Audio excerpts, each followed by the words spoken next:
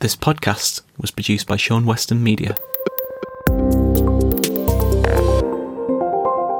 Welcome to episode 27 of the Media Will Eat Itself podcast. It's another season of interviews about how modern professional people work within modern media. In today's episode, Justin Crosby and I talk about, among many things, the effect of COVID-19 on the TV industry. Justin is founder of Boom PR and has an impressive resume of roles across a number of high-profile PR firms. We'll find out about his Telecast podcast, what he thinks of Netflix, how we consume media, the challenges of producing a podcast, and the new opportunities that lurk around the corner post-lockdown. His advice for aspiring PR professionals borders on the unimaginable. Can you envision using an iPhone to actually make a call? Without further ado, I bring you Justin Crosby. So Justin, thanks for joining me on the podcast. Thanks for having me on, Sean. So you're a PR specialist and you work specifically in the TV industry. Are you exclusively in the TV industry? I am, yeah. I set up Boom PR about 10 years ago, and I was fascinated by lots of content creators who were basically the buying and selling of television is something that I find fascinating on a world market level. So I set up the business 10 years ago purely to be a B2B specialist within the TV industry. And it's been an amazing 10 years. It's been really interesting, a bit of a roller coaster ride as television has changed. It's changed so much, hasn't it? Yeah, absolutely. At the entrance of the SVODs, the likes of Netflix, Apple, Google, social media, how that's changed things, advertising industry, how that's affected commercial broadcasters. And obviously now, the last 3-4 months, the pandemic is also shaking things up massively. So it's been a very eventful 10 years. To say the least, I imagine.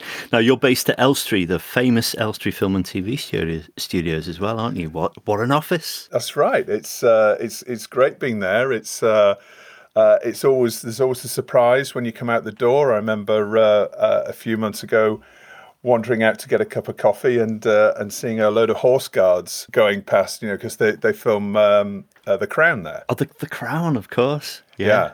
Can you imagine though, if you'd set up, 30 odd years ago, so probably 40 odd years ago now, and seen Indiana Jones or Superman walking by? Or Star Wars. Oh, Star Wars, indeed, yeah. Yeah.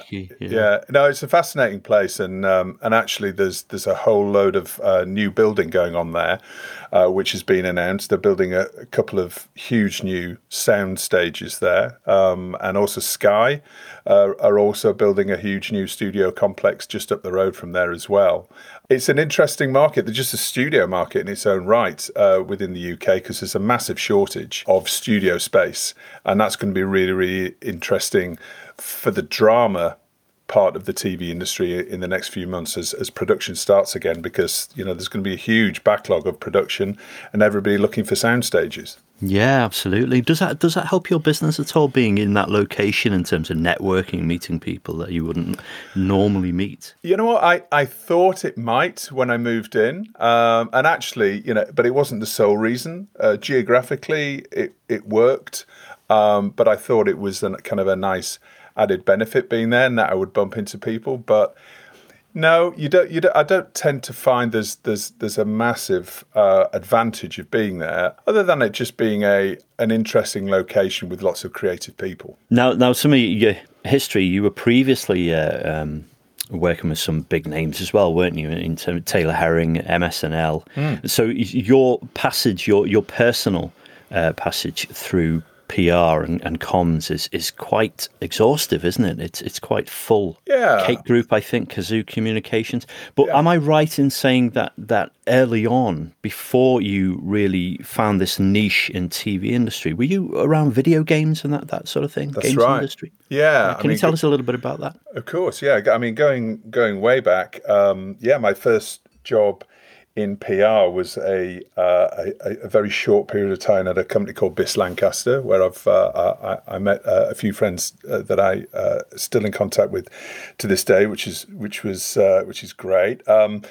Then I've always been involved in entertainment in some way throughout my career. And it's been the one constant, really. So my first proper role within PR was a company called Kazoo. And I think I was the fourth full-time employee there. I spent 4 or 5 really happy years there, and I left. There was about 30 of us. Nice growth. So it was, it was an explosive period of growth, really exciting, and we, at that point, there was a few different agencies that were, I suppose you'd call youth marketing or youth PR agencies, and that was Cake, Kazoo, and Slice. I think the 3 companies were at the forefront. Cake was the biggest, and Slice were a little bit bigger, and sort of Kazoo was a little bit of the upstart. But we worked with some fantastic clients and brands in those days. It was really exciting to work on the first Xbox console and lots of video games for Activision. So overseeing all of their consumer PR campaigns, and that really took me forward into working with entertainment brands on a larger scale. I left there to work at a company called Cake, where I handled the music sponsorship for Carling, when Carling was a huge sponsor within the music business, and that was great. They sponsored Reading Festival, and I had an amazing brief in the year or two that I was there, which was really to here's a pot of money.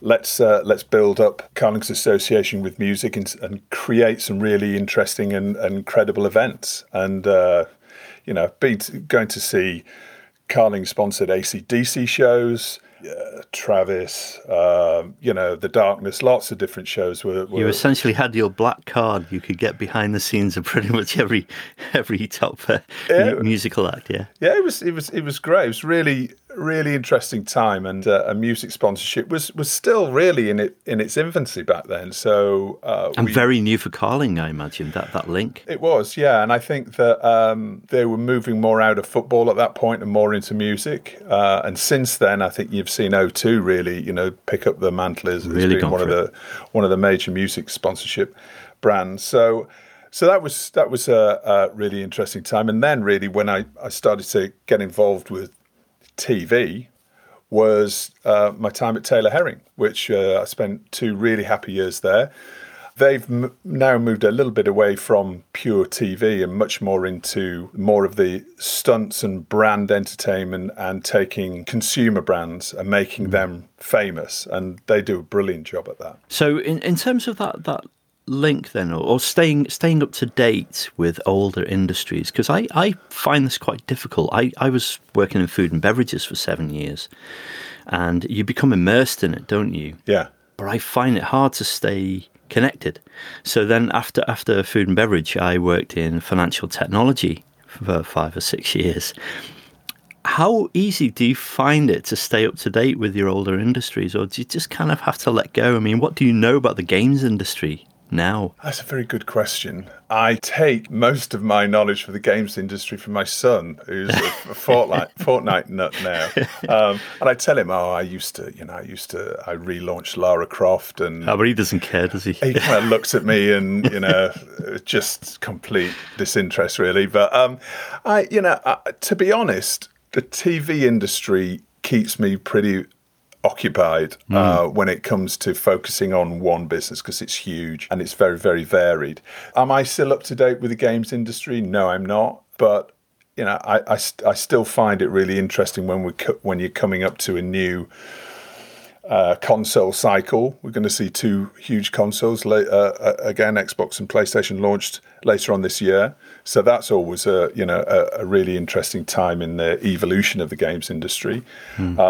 Interesting players coming in with Google, and it's just another industry that's been disrupted. And there are some really interesting developments there, but I can't claim that I'm sort of really on the button with it anymore. It's I spent probably about 6 or 7 years really, really immersed in it, and that was a great time. But I sort of moved on a little bit from it.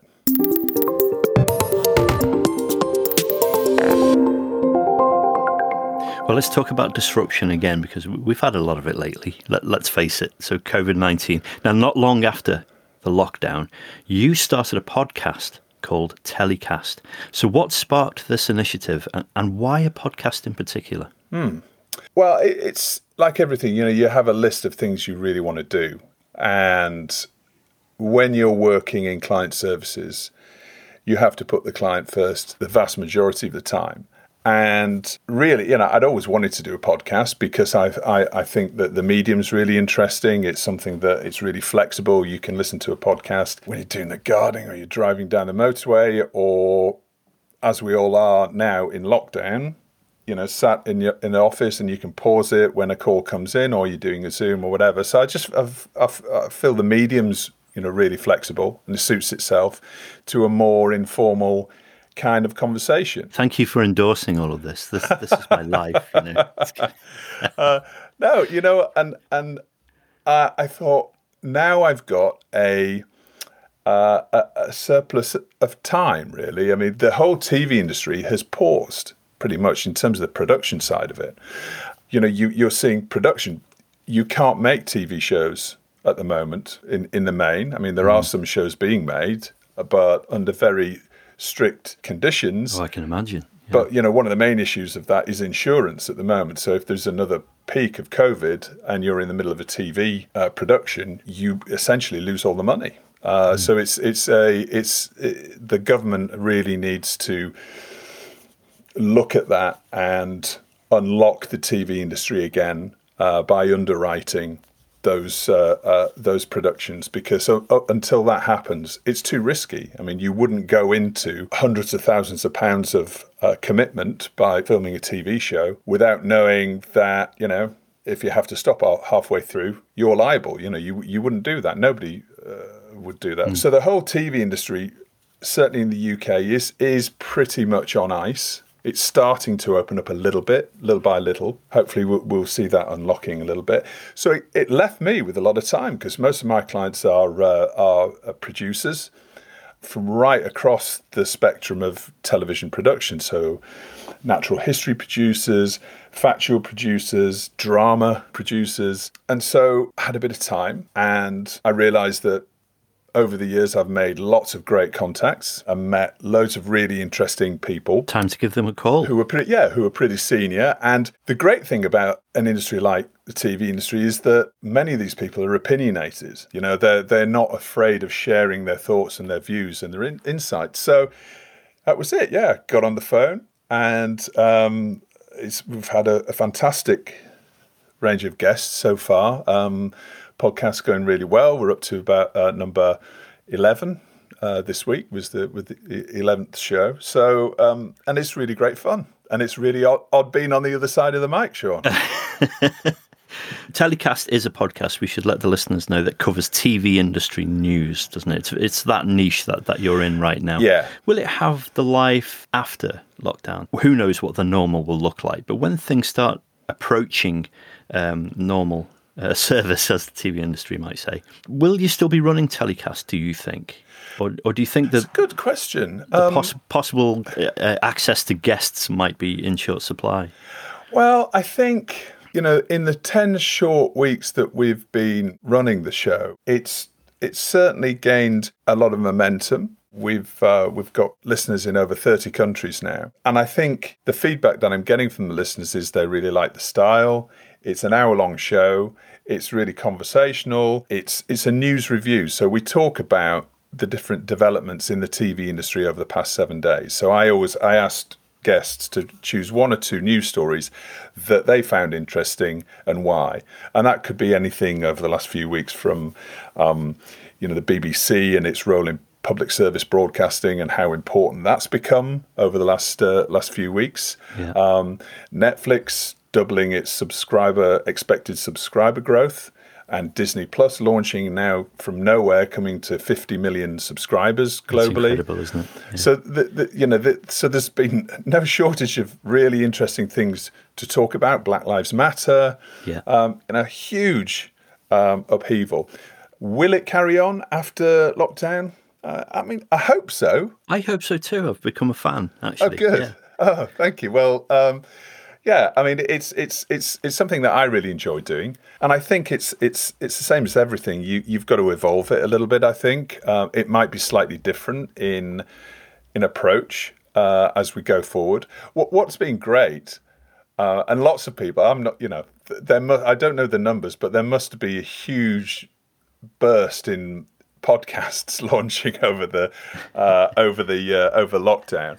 What's been great is that the guests, where they are. They're going to be at home, and everybody's schedules have opened up a little bit, and people are feeling a little bit more, happy to share their thoughts and insights at what is a pivotal time in the industry. So hopefully, we'll get to the point where we've got an engaged international listener base, which I think we've got already, and hopefully that'll take us on if we change things and adapt to how people are going to consume media going forward. Once people go back to work, maybe I won't keep it in an hour. Maybe maybe we'll pull it down to sort of 30 or 40 minutes, which when we think people will be back on the tube or doing their usual sort of half an hour or 40-minute type commute. Well, the listeners will decide. I'll look at those subscriber and listener numbers every week, and if it starts dipping, then I'll bow out. Nobody wants to overstay their welcome. So tell me about your personal and practical journey into podcasting. Were you tapping into new skills, or have you been learning the ropes of audio production for some time? No, it's completely new to me, and I realised that I'd had a MacBook Air for years, and I built the company on Mac, but realised that I've been using about 10% of its capability, literally just email and the basics. But when she started delving into it, and actually, what was really interesting was the theme tune to Telecast was written by a neighbour of mine called Dave Turner, and the voiceover was done by Megan Clark, who lives opposite me, and her husband Dave is a drummer. So we all came together, and I said, I'm thinking about starting a podcast, because I play bass as well. So it's like, what should we, fancy putting a tune together? And we did. So that was a kind of fun little thing on a neighbourhood level to do, and we also did that remotely, and that introduced me to GarageBand, because I thought, how the hell does this thing work? Yeah. And once I started struggling with that, then I thought, okay, well, right, how do we record it? And I spent loads and loads of time on websites like Buzzsprout, which have been fantastic, in terms of getting the knowledge from there. I was just complete novice and learning as I was going on. And, I realized, okay, I recorded an hour's worth of content, need to edit it now. The first show took me, I think it was about 16 hours to edit, which was a bit of a disaster. I finally put it live at 5 a.m. going, I can't do this every week. I've now got a fantastic editor, a guy called Ian Chambers, who's helping me out and sort of giving me a day a week back, essentially. So, no, I've been a complete novice, learning on the job, but it's been a lot of fun. Well, thank you for letting listeners, perhaps potential future clients for me, understand how hard it is to actually put a podcast together. It really is, I think people think any creative endeavour really is easy. I've worked in offices before and sat on the same table as designers, and I've heard people come up, can you just whap something together for me? Oh, I'll need it in 30 minutes. And the designer sat there thinking, that job would take 3 hours, 4 hours of my time. Yeah. How on earth am I? There's an underappreciation for creative endeavours sometimes. There is. And I think that that's also, to a certain extent, it's a bit of a double-edged sword, but fueled by these the services like People Per Hour. Whereas, you're an hourly, it's £20 and you can get you think you can get a fantastic designer in Hungary or somewhere to put a logo together or whatever. I mean, the reality of that experience is slightly different. Yes. But you're absolutely right. I think creativity is often massively overlooked and underappreciated, and I think that that applies to anything, whether it's PR or design, graphic design, sound design, anything like it's a skill that's learnt and honed over time. And once you become a practitioner of that, you have somebody who's perhaps not involved in that. Maybe they're a salesperson coming up and said, right, I want this and I want this now and I want it in this way. And it's like, it doesn't quite work like that.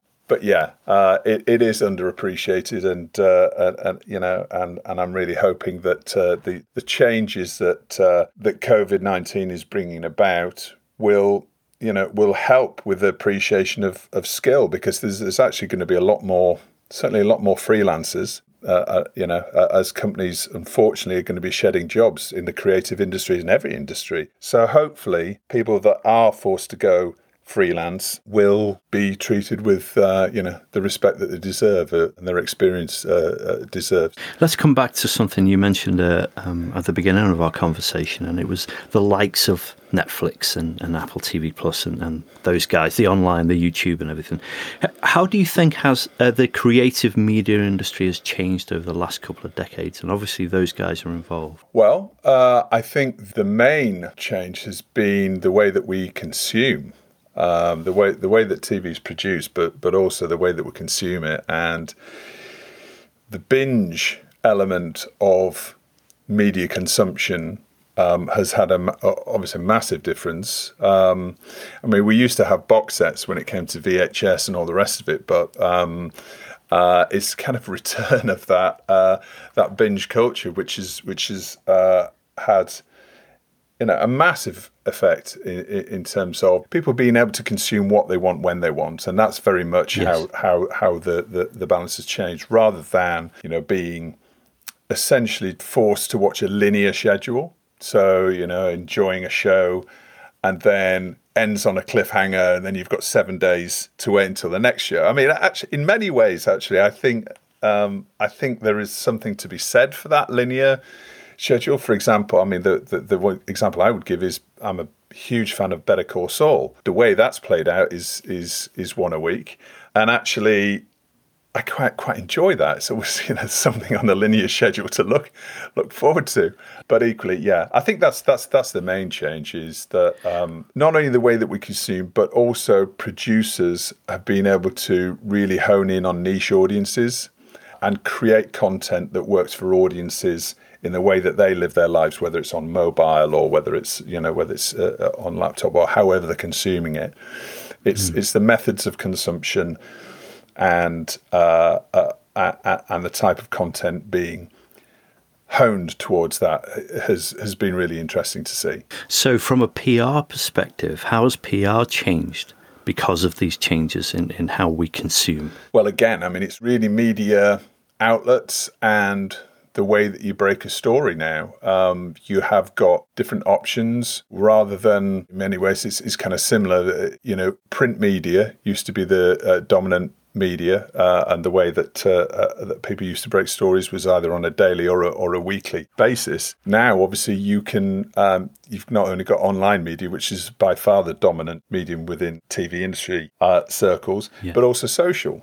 And all the different aspects of social media. So I don't think it's necessarily changed in terms of the way that you advise clients and the way that you build influence for clients. I don't think there've been that many new outlets that have developed over the past 5 years or so that have been particularly influential, but it's just the news cycle have sped up a little bit, and now you can be mindful of how you break a story and when, and you can time it to the minute. So if you want to if you've got a story and that you want to influence Hollywood TV executives, there's a way to do that, and timing is important as well as the story as well as the channel. So you can be much more strategic in terms of how you announce a story and what's really interesting is now it's much easier to draw that line between public relations, driving stories, and also the business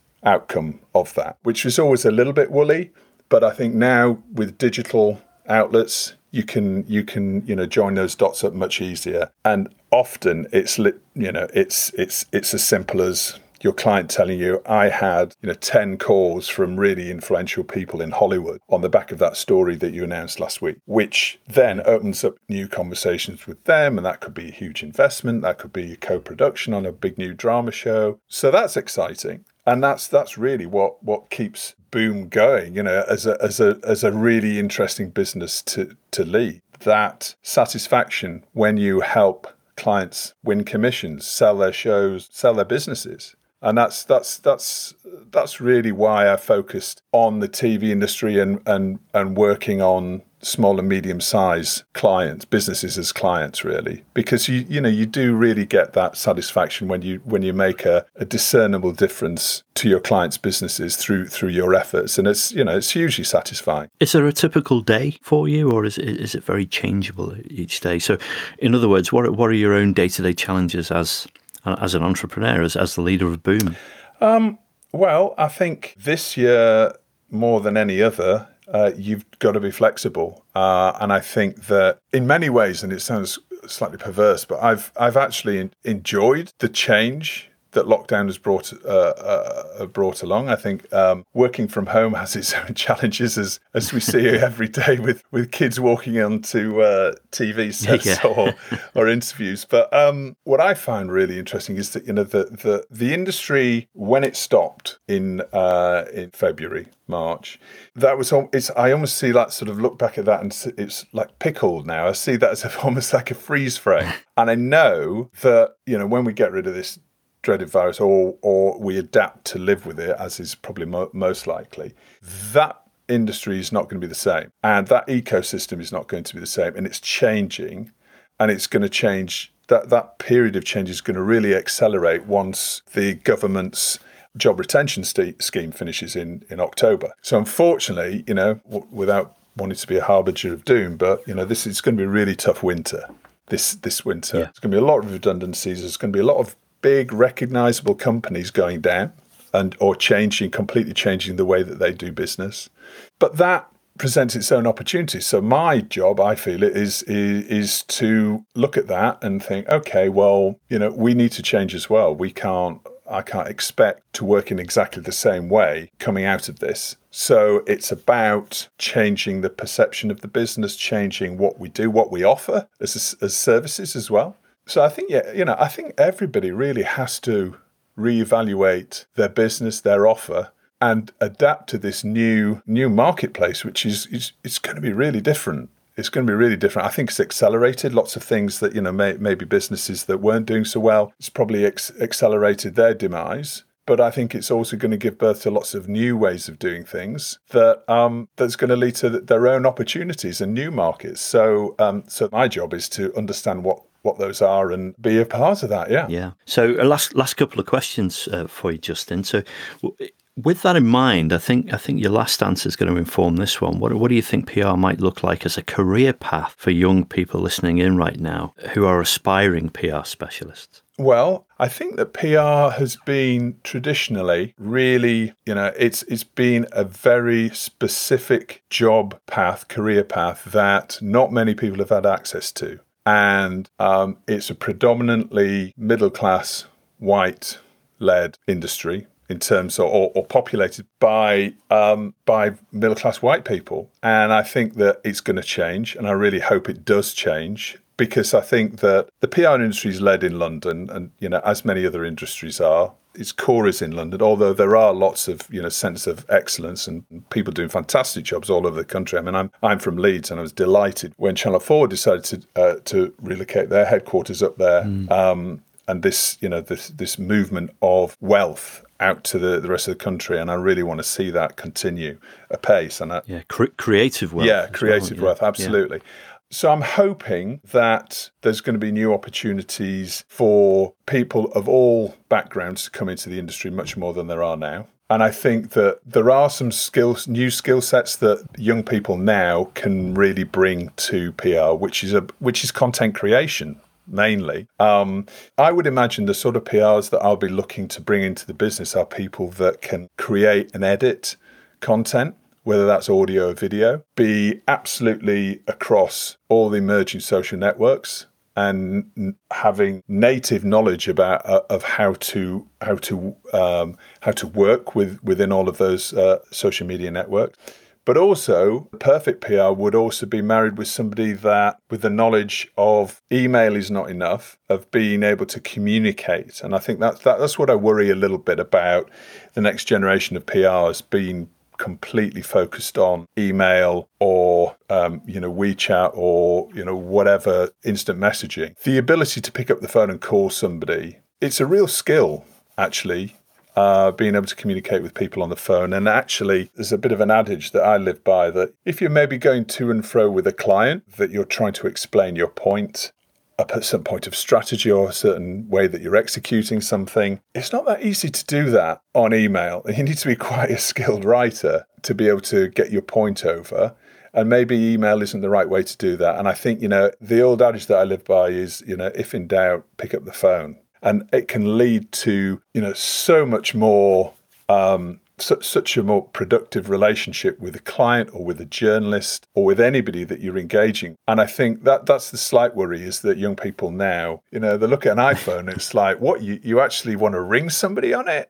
And that's the skill of a PR, really. It's communication. It's knowing how to communicate across all these different networks, whether it be face-to-face, whether it be on the phone, whether it be via email, or whether it be via social networks or instant messaging, and being able to develop your knowledge to a point where you know which channel to use with which client. And having that mix, I think, is going to be the ultimate PR person of this of the next generation. Will know how to use those channels and what content they need for each of those channels, and be able to produce that as well. Fantastic advice. Thank you so much, Justin. I've really enjoyed this conversation, and I really appreciate you sharing your knowledge in what is a very niche creative industry that we all consume. Millions and millions of us consume it, but know very little about how it works in the background. And for me in particular, I think your Telecast podcast is really doing that for me. So thank you again. Thank you, Sean. Great to spend some time with you.